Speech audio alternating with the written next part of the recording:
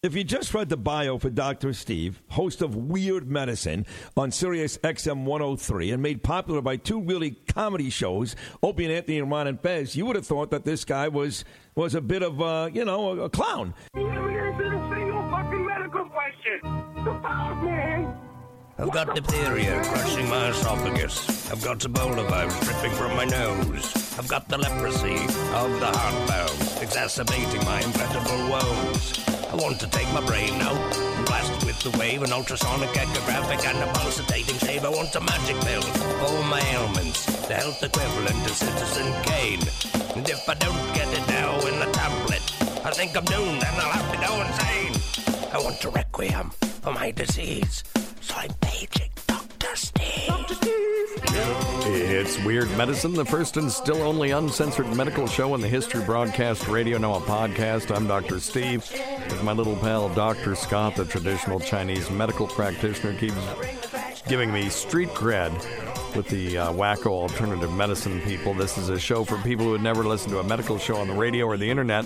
If you have a question you're embarrassed to take to your regular medical provider, if you can't find an answer anywhere else, give us a call at 347-766-4323. That's 347-POOHEAD. Follow us on Twitter at Weird Medicine or at DrScottWM. Visit our website at drsteve.com for podcasts, medical news, and stuff you can buy. Most importantly, we are not your medical providers. Take everything here with a grain of salt. Don't act on anything you hear on this show without talking it over with your doctor, nurse practitioner, practical nurse, physician assistant, pharmacist, chiropractor, acupuncturist, yoga master, physical therapist, clinical laboratory scientist, registered dietitian, or whatever.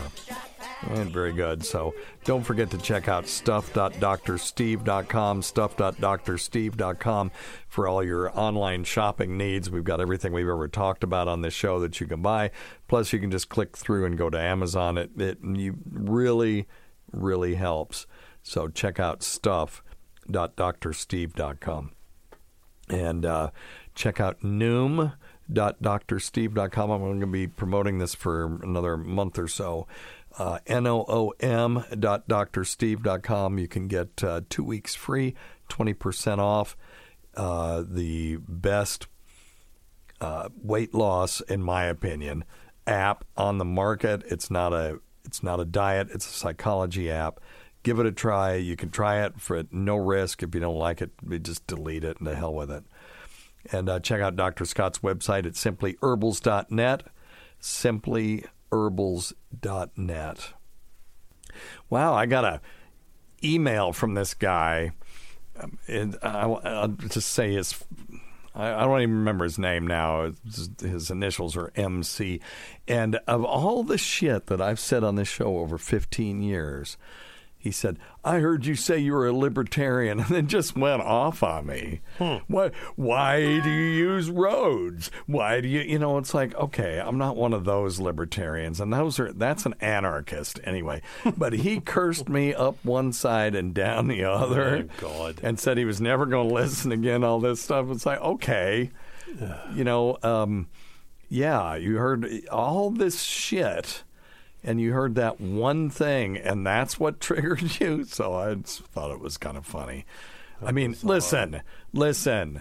I'm not that kind of libertarian. I'm socially liberal, and I'm conservative when it comes to how much money the government should be spending. So what am I supposed to do? Mm-hmm. If I vote for one side, well, then I'm going to hold my nose. And if I vote for the other side, I'm going to be holding my nose on different things. Yep. So you just got to pick and choose. And, I have voted for regular candidates in the past. Sure. So anyway. Yeah, It's just stop it. Man. That's just something I said in passing. Yep. Good Lord. Yep. People getting worked up over things that really don't need to be getting. And I'm a free. So my main issue is free speech, and why would anybody be against that? Mm-hmm. Unless you're a totalitarian and you want to shut people up because you don't like what their views are. Yep. And that I have a problem with. Yeah, that's no good either. Yeah, controlling someone is no good. No, that's very naughty. Naughty. All right, check out Dr. Scott's website at simplyherbals.net. That's simplyherbals.net.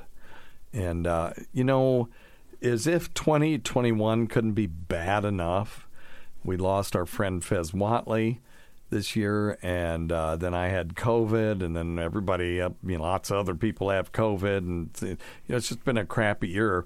It's incrementally better than 2020, but still crappy. And then Norm died. Ugh. Yeah. Hard to believe. And apparently he had cancer. Kevin Brennan asked me, what the hell, cancer can last 9 years? And it can happen. I mean, colon cancer is one of those that, they could catch it when it's in the polyp stage, and then it recurs, and then you have a resection maybe and do a little chemo, and then it comes back again, and then, maybe down the road it turns into metastatic, which we call stage 4 cancer. And then that's the stage that we can't cure anymore. We can treat it, but we can't cure it, and you can knock it down for a while, and some people live for a long time. My ex-father-in-law lived for, 9-10 years, Yep. And so it was probably something like that. Prostate, colon, something like that. Yeah, prostate cancer is another one. Can linger for years. Now, he's pretty young. He was 61, so that would have meant that he was 52 when he was diagnosed. Now, if he'd had metastatic prostate cancer at that age, the younger you are, it's more aggressive. It's very aggressive. I mean, just look at Frank Zappa. So, yep. So that's going to be my guess. But then there are weird little lymphomas and stuff they're really good at treating. And one time maybe it comes back and you're not in remission anymore. You can be in remission for years, and then it comes back, and then now this time maybe they can't knock it back. So I don't know if we'll ever know. Yes. I do know that Norm had a very interesting perspective on chronic illness, and I just wanted to play this. I guess it's okay if I play it, but anyway. But that's all that'll get you, a heart attack or a cancer. That's the other thing, My Uncle Bert, he's my great uncle, but we call him Uncle Bert. He got bowel cancer now. He's dying of it, And, or like some people like to say, now in the old days, a man could just get sick and die, Now they have to wage a battle.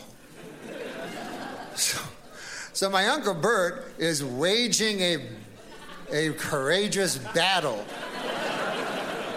which I've seen because I go and visit him, and this is the battle. He's lying in a hospital bed with a thing in his arm watching Matlock on the TV. Instead of that battle, I got him the box set of Matlock. But it's not his fault. What the fuck's he supposed to do? I gotcha. It's just a black thing in his bowel.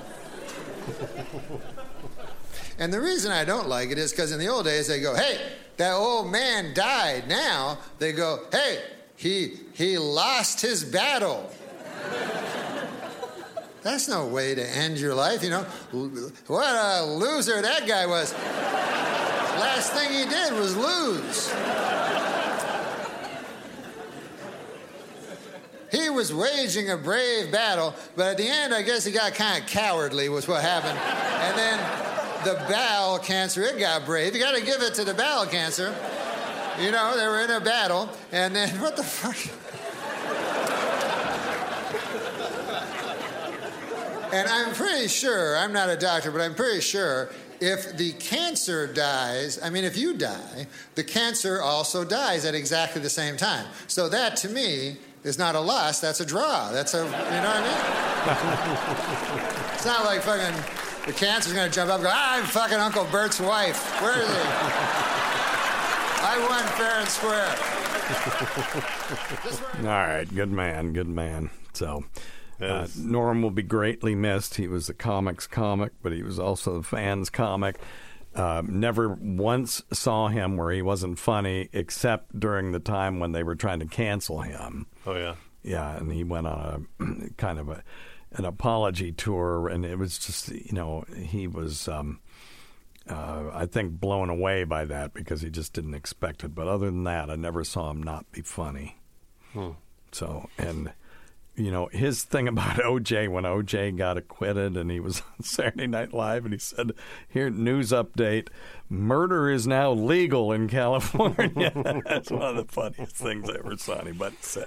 Hey, also that same time he said yeah, they can acquit O.J. when they by ruling him out after taking his blood samples from the crime scene. As far as being an accomplice to the murder, it was pretty funny. You'd have to have Norm Macdonald say it. Yeah, apparently. Me doing it is not funny. Apparently, no.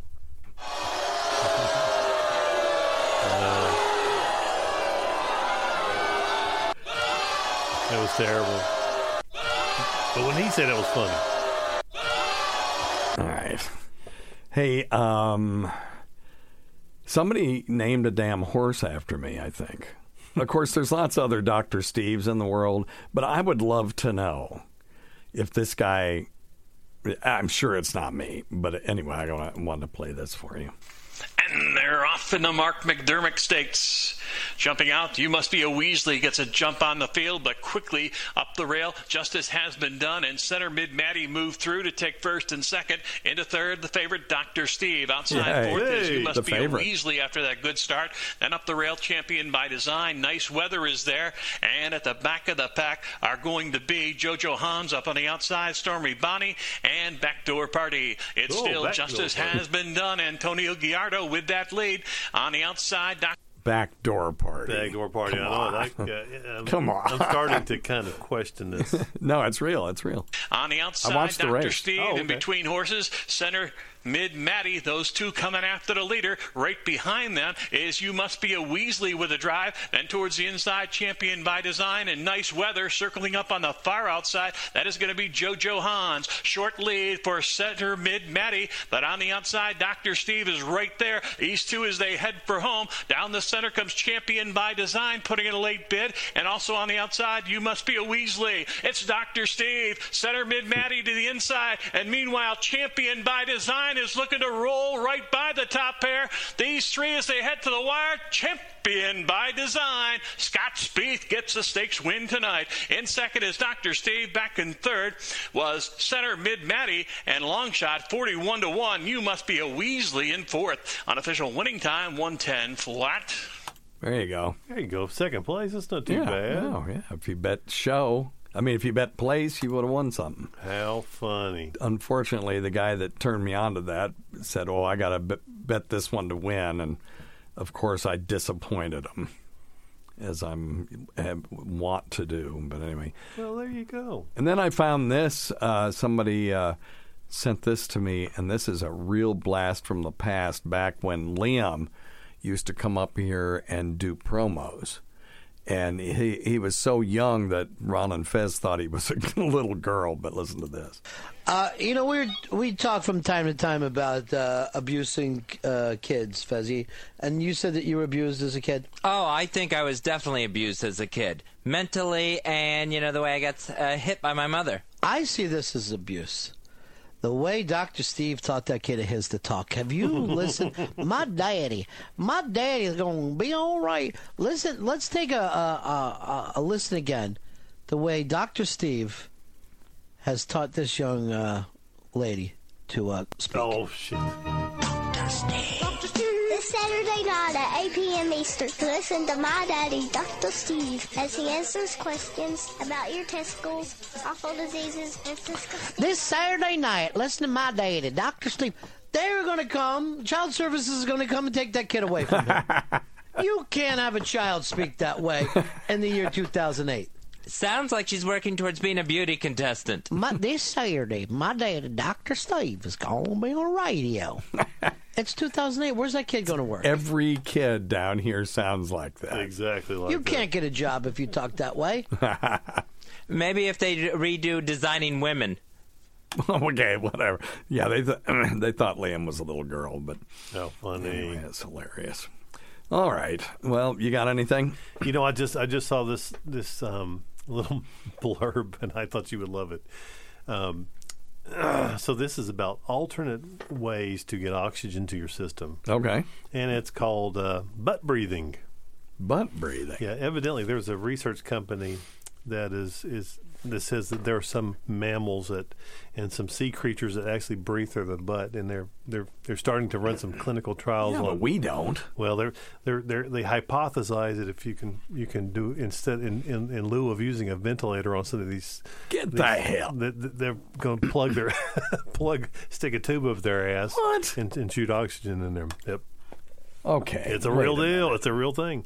And absorption of oxygen through the colon. Yeah, they're talking about running an oxygenated liquid into the colon. Yeah.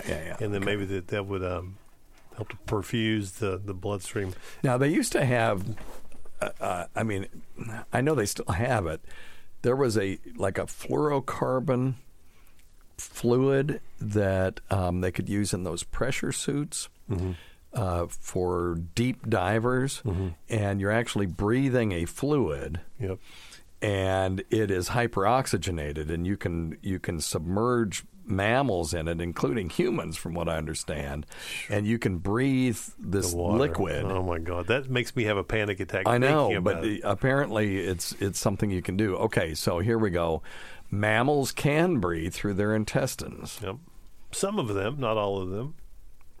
On a good day, things. On a good day. Are you looking at okay, on a good day, things exit through the anus. But in rodents and pigs in respiratory distress, oxygen can be absorbed by tissues in the rectum. Well, sure, because there's capillaries there. Well, sure. So anywhere that there's capillaries, you can absorb oxygen. Even the middle ear. That's why some kids end up with fluid in their middle ear. Well, how in the hell does that happen? Well, every air-filled cavity, and the middle ear is one of those, has a conduit to the outside world to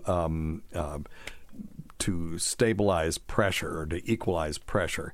And in the case of the eustachian tube, if it blocks off, what will happen is, and that's when you yawn or you pop your ears, air is going either up or out of that eustachian tube to decrease the pressure or increase the pressure in your middle ear according to the outside pressure. Well, anyway, if that thing gets blocked off because you've got allergies or something, then what happens is the capillaries inside the middle ear will start to draw off molecules of oxygen. So it's like a little tiny vacuum pump, and it's very slow but inexorable.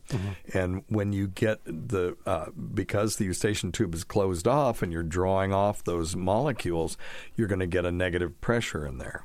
And if the pressure gets negative enough, then that negative pressure is going to start to draw fluid out of those capillaries, and now your middle ear fills up with fluid. Then one sniff, get a couple of bacteria in there, and now you've got an ear infection. That's how that happens. So, because there's capillaries in the rectum and in the colon, it makes sense that it could absorb a certain amount of air, but how much? So let's see. Let me see. It looks like a crazy idea. Yes. But if you look at the data, it's a compelling story. Most mammals breathe through their mouths and noses and send oxygen to their body via the lungs. And the reason the lungs work is that they've got a huge surface area in there. Because it just keeps branching and branching and branching until you get to the terminal alveoli. And the surface area inside the lungs is like miles, apparently. Look that one up. What's it? The surface area of the alveoli of the lung. And let me see. A few aquatic animals, including sea cucumbers and catfish, breathe through their intestines. And the intestinal tissues of humans can readily absorb pharmaceuticals. Well, we know that because we've warned people about champagne enemas and stuff like that, because the bowel so readily will absorb ethyl alcohol. But and we can give medicines rectally too. Well, of course, which are very highly absorbable, and you have to give lower doses because they're so. This is true. Yeah. Phenergan suppository is real common. I mean, we give opioids rectally if the patient is vomiting and they're don't have access to IV medication. So So anyway, these people tested several approaches to ventilating the intestines of mice and pigs that were deprived of oxygen. In one group of 11 mice, 4 had their intestines scrubbed to thin the mucosal lining. Okay, we're not doing that, and improve oxygen absorption. So basically what they did was increase inflammation in there so that they had more blood at the surface of the bowel. And then the researchers injected pure pressurized oxygen into the rectums of the scrubbed mice and 4 of the 7 unscrubbed ones. Then they withdrew oxygen from the animals, making them hypoxic. The 3 unscrubbed mice that received no intestinal oxygen survived for 11 minutes. These poor mice. Yeah, no. And the mice with unscrubbed intestines that received oxygen through their anuses lasted 18 minutes, almost twice as long. Only the ventilated mice with brushed intestines lived through the hour-long experiment with a survival rate of 75%. Wow. Isn't that wild? Wow. Cool, huh? So you got to go in there and scrub your it. intestine, though. That'd be a little tough. Okay, so then they wanted to ditch the dangerous process of intestinal scrubbing because, that's not going to fly. No. And your colon's full of turds, too, so, they're not going to be able to go in there and scrub it.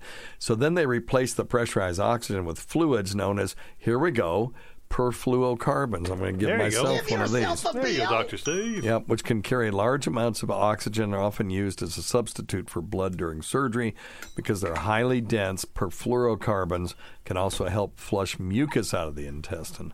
The researchers injected oxygen-rich perfluorocarbons into the anuses of 3 hypoxic mice and 7 hypoxic pigs. As control, they flushed saline solution into the intestines of 2 hypoxic mice and 5 hypoxic pigs. So here, we're going to withdraw you from oxygen, and we're just going to give you an enema before you die. So that's great. Whereas blood oxygen levels in the control group plummeted, oxygen levels in the ventilated mice steadied to normal levels. Okay, you know what? I'm actually kind of excited about this because one of the problems that we have, say, with COVID-19 is putting people on ventilators. Mm-hmm. And, there's a shortage not only of ventilators to a certain degree. I mean, we've really right now we're in pretty good shape on the ventilators, but we don't have a lot of staff. Mm. But to just shove a rectal tube up somebody's ass and put perfluorocarbons up there, and if that would ventilate, give them enough oxygen so that they wouldn't need to be on the ventilator, and we wouldn't need to be putting these huge pressures on their lungs and the cuff. That tube that they shove down your throat's got a balloon on the end of it, and they got to blow it up to get a good seal. And you can only have that for 10 to 14 days before it starts to erode the mucous membrane of the trachea. Mm-hmm. Sure. So this would be awesome. Be a game changer, huh? Cool. Yeah, I was just looking. Approximately 700 million alveoli and a lungs covering total surface area of about 70 meters squared. That's all. I would have thought it'd been more than that. Yeah, that's still huge. That's still huge if you think 70 meters, square meters. Yep. Yeah. That's crazy. I was going to look up the surface area of the colon just out of curiosity. Yeah, it's not nearly as high. But, yeah. Okay. Yeah. Cool. Interesting. That was a good one. Cool. Shouldn't be long-lasting effects from enteral ventilation. Wow. That just, and of course, it's a bunch of gastroenterologists doing it because they want to go, hey, look, we invented this. Mm-hmm. Hey, 2 square meters for the colon. Yeah. That's not quite enough. Yeah. Well, I mean, it's not near the neighborhood of the lungs, but, obviously. Right. But you're not taking into account the surface area of the villi in the colon. Mm-hmm. Yeah, I guess there's villi. Shit, there may not be villi in the colon. Now I can't remember. I think so. Yeah. Well, anyway, but there's more to it than just the surface itself. Sure. But if it can readily absorb oxygen from these perfluorocarbons, that might not matter, because the reason the lung needs the large surface area is because it's trying to do a gas exchange, where you have more oxygen on the outside than you do on the inside. So it tends to drive the oxygen into the blood. But the difference between what you inhale and exhale isn't that much, but it's enough to keep you going. So kind of cool. Yeah, cool stuff. All right, that was a good one. Something make some forward motion on that. Yeah, I'm be very interested in that. Number one thing, don't take advice from some asshole on the radio. All right, let's see here. Hey, Dr. Steve, it's your pal Jim from Massachusetts. Hey, Jim. Hey, just first of all, very sorry to hear that you got COVID, but very happy to hear that your recovery was quick. Yeah, thanks, man. Hopefully there's no lingering effects. Well, there already are, but it's and I also want to thank you for... Okay, I definitely want to hear this next part. This should be good. This should be good. There are lingering effects. I've got a nagging cough I can't get rid of, and apparently that lasts about 8 weeks. And if you have that, and I'm talking to a bunch of people out there that have had COVID that may still have that lingering cough, I did some research, and a medication called gabapentin is very effective for it, and I will have to attest to that. And it's something that they can throw at it if the benzonitates, Tessalon and Mucinex DM and all that stuff, either you can't take them or they didn't work for you. And it's what basically gabapentin stabilizes nerve endings. It was initially developed as an anti-seizure medication, but it calms down the signals from the vagus nerve, which is what's probably causing this cough. There's some unresolved inflammation, and so the gabapentin's really helped. Wow, I've never heard of that. Yeah. That's cool. So anyway, so I was already taking gabapentin for my crappy back, and that's helped that a bunch. And so I had some, and instead of just taking one at bedtime, I took one in the morning as well. And, I haven't really had a coughing jag today, knock on wood. So, but anyway, all right, to continue. Hey, it's Kaylee Cuoco for Priceline. Ready to go to your happy place for a happy price? Well, why didn't you say so? Just download the Priceline app right now and save up to 60% on hotels. So whether it's Cousin Kevin's Kazoo Concert in Kansas City, go Kevin, or Becky's Bachelorette Bash in Bermuda, you never have to miss a trip ever again. So download the Priceline app today. Your savings are waiting.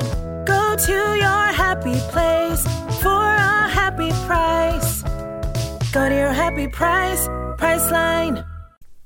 And I also want to thank you for, in my opinion, for finally, at the end of your last episode, stating emphatically, clearly, get the vaccine. Yeah, no shit. We've been saying that forever. I know what he's referring to probably is the He Who Shall Not Be Named episode, where I was accused of,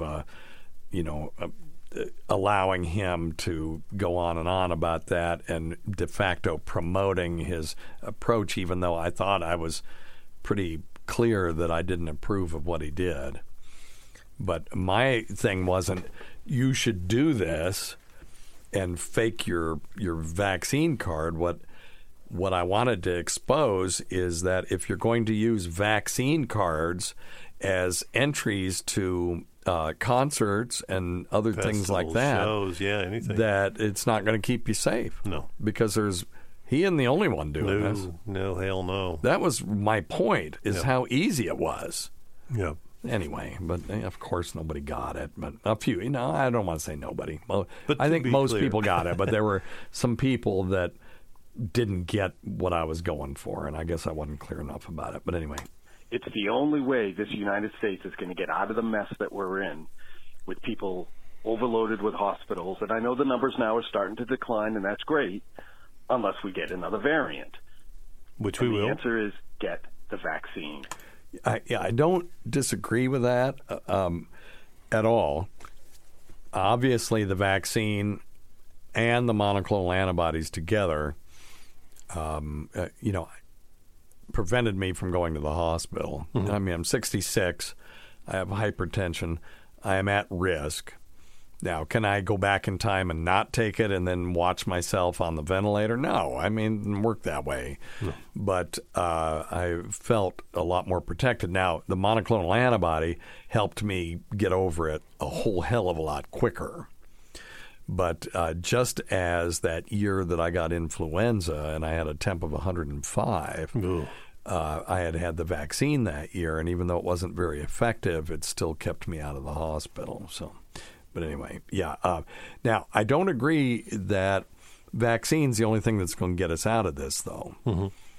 I've said from day one, literally from day one, that vaccines are a huge part of this. And yes, the people that we're seeing in the hospital right now are the unvaccinated. So if all those people had vaccines, they, presumably we would just have the weird outliers in the hospital right now. And most of them, at least there wouldn't be as many in there. Right. Yeah. That's right. But therapeutics are the way to go, and they spent so much time and so much money getting these vaccines out, which I agree with, but apparently we can't chew gum and walk at the same time because what we didn't concentrate on, in my opinion, as much as we could have, is a pill that you can take at the beginning of this thing that will cause you to not progress to serious disease, not go to the hospital, not be on the vent, and not die. And I know people are like, well, there's research going on. Okay, but almost all the research in the beginning was on people who were deathly ill in the hospital. And it's like, wait a minute, you should be doing these studies on these people before they get too sick. To keep them out of the hospital. Yeah. Almost every therapeutic, remdesivir, the dexamethasone trials, even the hydroxychloroquine early trials and all that stuff were all done on people who were sick in the hospital. Yeah, really, really sick. And so what happened to favipiravir? I still don't know. I predicted that was going to go. That was the one prediction I made that didn't really come to fruition. And not sure what in the hell happened to it. Was it poorly efficacious, or was it just dropped? And because there wasn't money in it. And now, Pfizer's got a pill that they're in phase 2/3 trials with. We're 2 years into this. We're just now doing a phase 2/3 trial. And then molnupiravir is in a phase 3 trial. Let's move things along here, guys, because the day, and people are getting sick of hearing me say it, but it's too important to not keep saying it. The day that we have a pill that you can take, or a liquid, whatever, but something that you can take where you get diagnosed with COVID-19, they hand you a prescription. Someone goes and picks it up for you. You take the prescription, you isolate for 7 to 10 days, and it's effective enough. It's got to be effective enough to keep the vast majority of people from progressing to severe illness and make them better quicker. And let's just say it's 90% effective. At that point, really, this thing is over. If it's more than that, it's dead over. We're done. We can go back to normal the next day. Yeah. Whereas with the vaccines, we got to hit them. These benchmark numbers. To get herd immunity. First, it was 56% with the Alpha variant, and then with this Delta variant, now we're up to 80-90% before we can hit herd immunity. And there's still a lot of resistance to it and all this stuff. So, taking a therapeutic. So the one therapeutic we have right now that keeps people out of the hospital is the monoclonal antibody, which is what I had. Right. Freaking awesome. Greatest thing in the world. Problem is, it's only for people at high risk. And there are some parts of the country where it isn't the easiest thing to get, so people are getting delayed in getting their treatment. And by the time they go in to get their treatment, they're too sick to get it. And treating people early is the key on this. I really think they should just cast away the infusion and just go to the subcutaneous injections, because you can do that. Literally takes a minute, and you could line people up and boom, boom, boom, boom, boom. Whereas if you're, you got to put in an IV, and then they got to stay there for an hour, and then they got to have their infusion, then they got to stay there another hour. It takes up too much time. So, if you have a problem with capacity, do it with the subcutaneous method. But anyway, that's the one therapeutic we have that we can hit people early and keep them out of the hospital. But it's an infusion. Mm-hmm. Well, and I'm just sitting here thinking and listening to you talk about that. And what happens if we get a therapeutic that's an injectable only and not, Well, that's what we have now. But but that seems to be the issue with the vaccine. It's an injectable. What if we changed it? There doesn't seem to be the resistance to the monoclonals like there was to the vaccine. Yeah, it almost makes you want to say, let's quit calling it a COVID vaccine and call it a COVID treatment. Well, you know what I mean? Yeah. Just to change the dialogue. Yeah, just change the dialogue. Prophylactic. I like him. I like him. No, look. There's. Politics plus medicine equals politics, or too much politics in all of this. But I do, I really feel like this is the answer. So we have an injectable therapeutic right now that works, keeps people out of the hospital. Not 100%, but it would, if everybody who got COVID got this, it would reduce hospitalizations, but the supply is such that they're really only giving it to people with a body mass index greater than 35. I've seen 25 in some places, but hell, that's somebody my size. Yeah, so much. And then diabetics, people with immunosuppressive disorders, people over 65. That's how I got it. And so anyway, cancer patients, folks like that are taking chemo and their immune system isn't what it should be. It's just supplemental antibodies. That's all it is. And I should be good for 90 days with it. That hangs around in your body for a long time, and then I'll get a booster shot in 90 days. But anyway, the therapeutics, that's where it's at, man. Yeah. And we got to have it. Yep. You might look up progress on molnupiravir while I'm listening to the rest of this guy's thing. It proves that even if you get COVID, you can recover. Yes, of much course. Quicker and without hospitalization. Yeah, this is true. And most people who get this will not go to the hospital. But particularly for those at risk, vaccination is a huge component of that. And I think people should get the vaccine. I do. I'm not in favor of mandating it. Someone was posted, and I can't remember who it was, but are you ready to support no medical, no religious exemptions? It's like we don't have no medical exemptions for any vaccine. No. There's no vaccine that doesn't have some medical exceptions. So no, I'm not okay with that. And but anyway, the more I talk about this, the hyper pro vaccine people get mad, and and then the anti-vaccine people get mad, and it just it's too much. The science is good behind it. We've given billions of doses now. We have we don't have 20-year long-term data on this. That's impossible. But it's been vetted, and it appears that the benefits far outweigh the risks. That's the best I can say. All right. Out a drain on our medical system. I only was disappointed when you were saying earlier, about 10 minutes before that, about how the reasons why you recovered so quickly. You named them, and they all made sense, and they all, of course, are true. And I'm sitting there going, but why aren't you saying the reason you recovered quickly is because you got the vaccine? Okay, first off, I had COVID, so I wasn't exactly on my best game that show.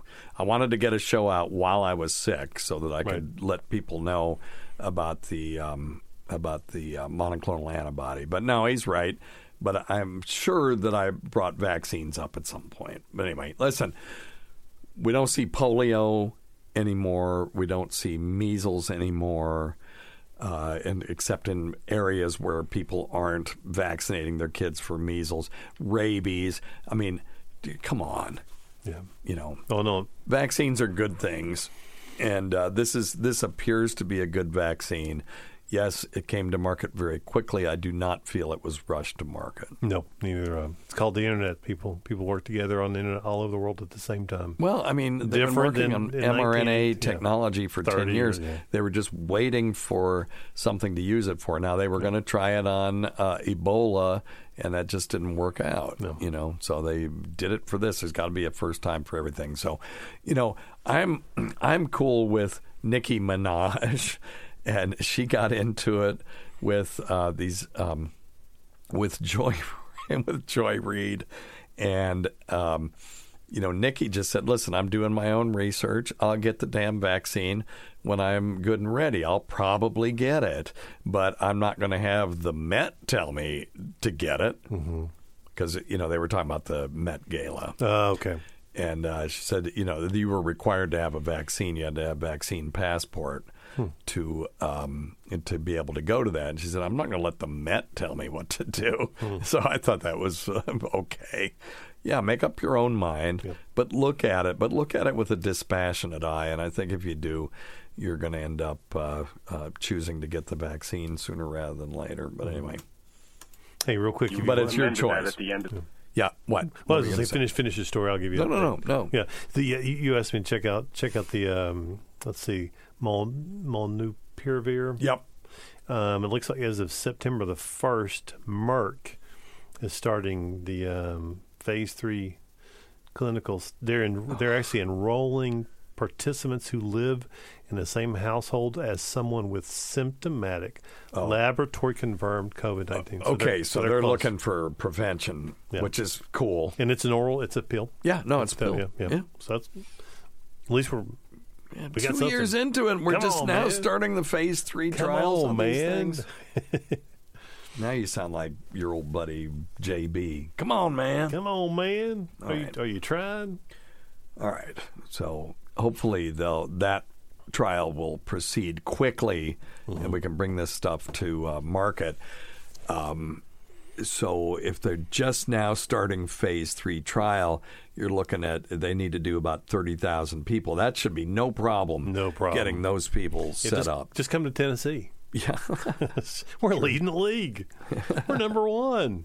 Well, I keep hearing people. I saw some guy on John Melendez's podcast yesterday saying the United States is the worst. We've done the worst for deaths per capita, and that's just a lie. It's not true. No, they just like saying shit. People just say things, and it's not true. It's not great that we're number 19, but we're 19th in the world for deaths per capita. Don't believe me? Go to covid.stoutlabs.com and then sort the column on deaths per 100,000 in ascending order, and you will see descending order, and you will see that the United States is number 19, and we are behind some first world countries. Good. So it isn't great being 19th out of 100, however many hundred countries. Still a little too There's high. a shitload of countries in this world, but but we are in no way the worst when it comes per death per capita. Stop it with that bullshit. Just there's lots of things we can talk about, but just making up things bugs the shit out of me. Yep. And it's not like Stout Labs. I mean, they're taking their data not even from the WHO. It's from Johns Hopkins, so it's unassailable data. All right. Okie doke. Now I'm getting pissed off again. Don't do it. All right. Hey, Doc, it's Zach from Okie City. I hope you are well after COVID and everything. Hey, man. Yeah, I'm good. Got a real simple question for you. What is a yawn? Why do we do it? And why does it seem contagious sometimes to people? I appreciate you taking my question. Thank you. Hey, Mythbusters did a thing on yawning and whether it was truly contagious. Would you look that up? Sure. And it just put yawning contagious Mythbusters in there and see if they come up with anything.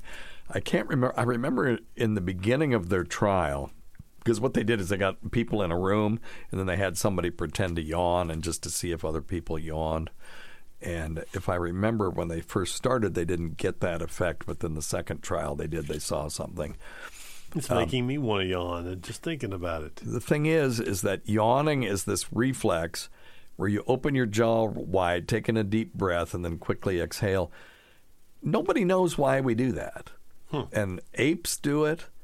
Dogs do it. Yep. Yeah, most critters do. There's a lot of theories that it's connected with feeling tired or bored, but that's really probably not true. Yawning might help you get oxygen to your brain.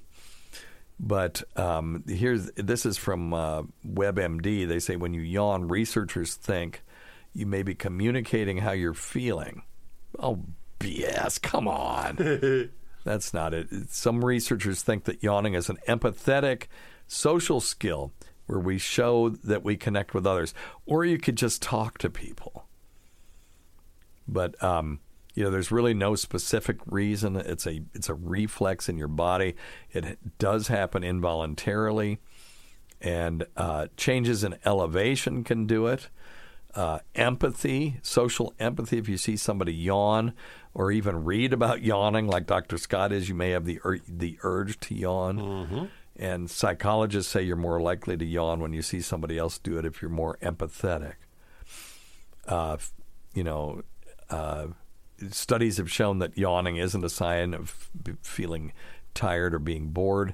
And then an unproven theory is that yawning is your body's way of cooling your warm brain. That seems stupid. Mm-hmm. You would pant in that situation. Mm-hmm. Yeah, I'm not buying that. But, when you yawn, you sometimes follow that with a larger stretch, and your body could just be flexing the muscles and stretching your joints. And nobody knows. Now, if you yawn a lot and you can't stop, that's a problem. And that can be a symptom of an underlying condition. You need to get it checked. Just like some people who have intractable hiccups. Mm-hmm. All right. Hey, so the Mythbusters on episode 28 called it Plausible. They had a test pool of 50 people. And out of those 50, 29% yawned when they were influenced to yawn. Oh, really? Yep. Well, that's pretty damn interesting. Well, Dr. Scott had to leave, and I had a conference call. That's what that ringtone was. That was Dave Cecil. That was my Dave Cecil ringtone, which is weird when Dave Cecil calls me, and it's him on my ringtone. Anyway, okie doke. Let's see. So that's yawning. So, yeah, that's plausible. The answer is no one knows. You'd think after all this time we would know what the hell causes yawning, what it's for, is it contagious, and we still don't really know the answer to these questions, which is just mind-boggling to me. Of course, there's no money in it. That's the problem. All right, let's see here. Hey, Dr. Steve. Hey, Bob man. from North Carolina. Hey, Bob. How you doing? Good, man. How are you? I don't know why you answer that because it's voicemail. Hey, I was Okay. just wondering if the vaccine works so well, but how come you got the Regeneron or Regenicove or whatever it was in addition to the vaccine if 99.999% of the time you don't go to the hospital? Yeah, no, good question, because I was sicker than shit. So what he's asking is, since I had the vaccine and I got it anyway, then why did I turn around and get the Regeneron? So here's why. I am at risk. Listen, it's not that there's 0% of people going to the hospital, but I was at risk. I'm at risk because of my age for severe disease, and it doesn't mean I'm going to have it. It just means I'm at increased risk. But I felt like I'd been hit by a Mack truck, and one of the reasons for that was that my vaccine was administered to me during the Pfizer trial. So I'm over a year into it, and when they checked my antibody level, I didn't have any. So we all know that the antibodies wane with this virus. I think They do with all coronaviruses, and I think one of the reasons for that is that we're exposed to so many coronaviruses during our lifetime. We would just have these huge numbers of antibodies running around all the time. So the body figured, look, these stupid coronaviruses mostly aren't going to kill us, so we can just kind of calm down with the antibodies, but keep the cellular immunity. Well, it takes those cells, the cellular immunity, as opposed to the humoral immunity. So the humoral immunity keeps you from getting infected. The cellular immunity mostly keeps you from dying. So, yes, I had cellular immunity, but it was going to take about 2, maybe 3 weeks before I build up a big load of antibodies. And when you're 100, what was I going to say? When you're 66 and you have a fever of 103, that's not conducive to a decent, not only night's sleep, but day. I mean, the minutes seem like hours and hours seem like weeks. So, yeah, I submitted to the Regeneron because I met the criteria for it. If you look at the criteria, it doesn't say people who have been vaccinated are excluded from that. So that was the main reason. But now, it's a great question. You're right. If I had not had the Regeneron, I would probably be fine. I would probably have felt way shittier, way longer. And the fact is, I'm ready to go back to work tomorrow. Would that have happened if I hadn't had it? I don't know. What I can tell you is on Tuesday, I felt like a Mack truck hit me, fever of 103. Got the Regeneron. By Wednesday, I woke up at 5 in the morning with a normal temp and normal oxygen saturation. And besides some lingering fatigue and a cough that I can't get rid of, I'm 100%. So, yeah, I don't know. Did I take it away from somebody that maybe needed it more than me? Well, yeah, some unvaccinated person maybe. I don't know what to tell you. But anyway, so the bottom line is the criteria doesn't say if you've had the vaccine and you meet these criteria, you can't have it. So they didn't really give me a choice, to be honest with you. They just said, come on up and we're going to do it. And yeah, I was so sick that I wasn't saying no to anything that I thought might help at that time. Excellent question, though. You're not wrong. All right. Oh, this is... you remember Derek from Texas? This is Tracy from Louisiana. Hey, Dr. Steve. Something I've often wondered about. With urine being a primary way of getting waste out of your body, one of the two main ways, why is it yellow? I mean, you would think waste and dead cells and everything else would be brown or a dark color. So why is urine yellow? Not a bad question at all, Tracy from Louisiana.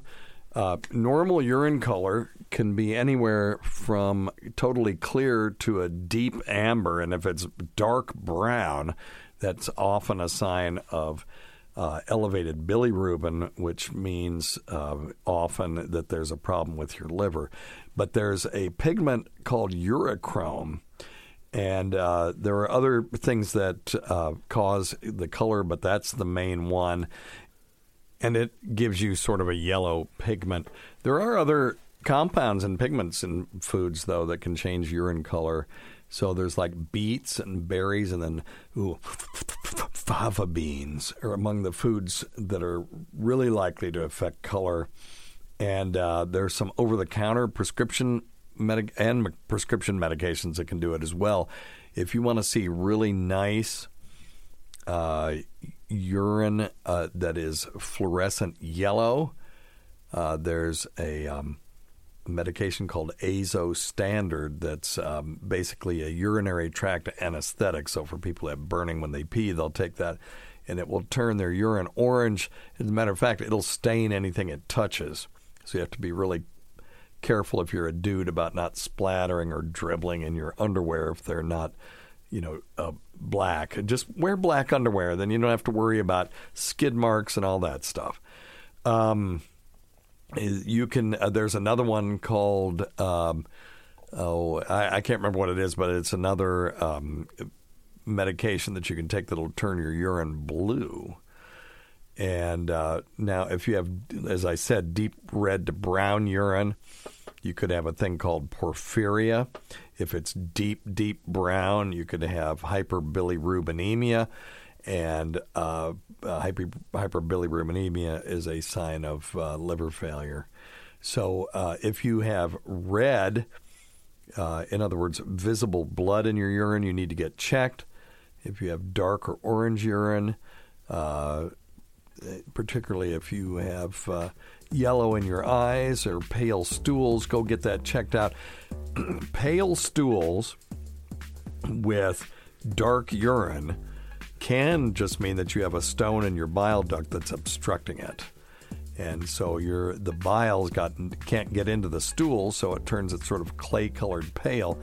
And then, but that pigment, the bilirubin, will build up in your bloodstream, and you'll pee it out, and it will show up in your skin as jaundice, or as we call it in this area, Yeller-Janders.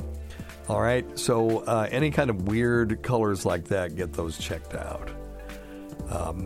All right, very good. Well, listen, thanks always go to Dr. Scott. We can't forget Rob Sprance, Bob Kelly, Greg Hughes, Anthony Cumia, Jim Norton, Travis Teft, That Gould Girl, Lewis Johnson, Paul Ovcharski, Chowdy 1008, Eric Nagel, the Port Charlotte Whore, and the Saratoga Skank. Roland Campos, sister of Chris, Sam Roberts, she who owns Pigs and Snakes, Pat Duffy, Dennis Falcone, Matt Kleinschmidt, Dale Dudley, Holly from the Gulf, Steve Tucci, the great Rob Bartlett, Vic's Nether Fluids, Carl's Deviated Septum, Bernie and Sid, Martha from Arkansas's Daughter, Ron Bennington, and Fez Watley, whose support of this show has never gone unappreciated. By the way, I forgot to mention this during the show. I was on this show called The Creep Off. It's a comedy, true crime podcast. It's the greatest thing in the world. It's like a competition, and these two guys fight to see who is the most heinous criminal, and then their listeners get to vote on it. It was so much fun. Check that out, The Creep Off. And I'll put it in on the website so that you can just click a link to it. Listen to our SiriusXM show on the Faction Talk channel. SiriusXM channel 103, Saturdays at 7 p.m. Eastern, Sunday at 6 p.m. Eastern on demand, and other times at Jim McClure's pleasure. Don't forget Ron Bennington and Fez Watley, whose support of this show never went underappreciated. Many thanks to our listeners whose voicemail and topic ideas make this job very easy. Go to our website at drsteve.com for schedules and podcasts and other crap. Until next time, check your stupid nuts for lumps, quit smoking, get off your asses, and get some exercise. We'll see you in 1 week for the next edition of Weird Medicine.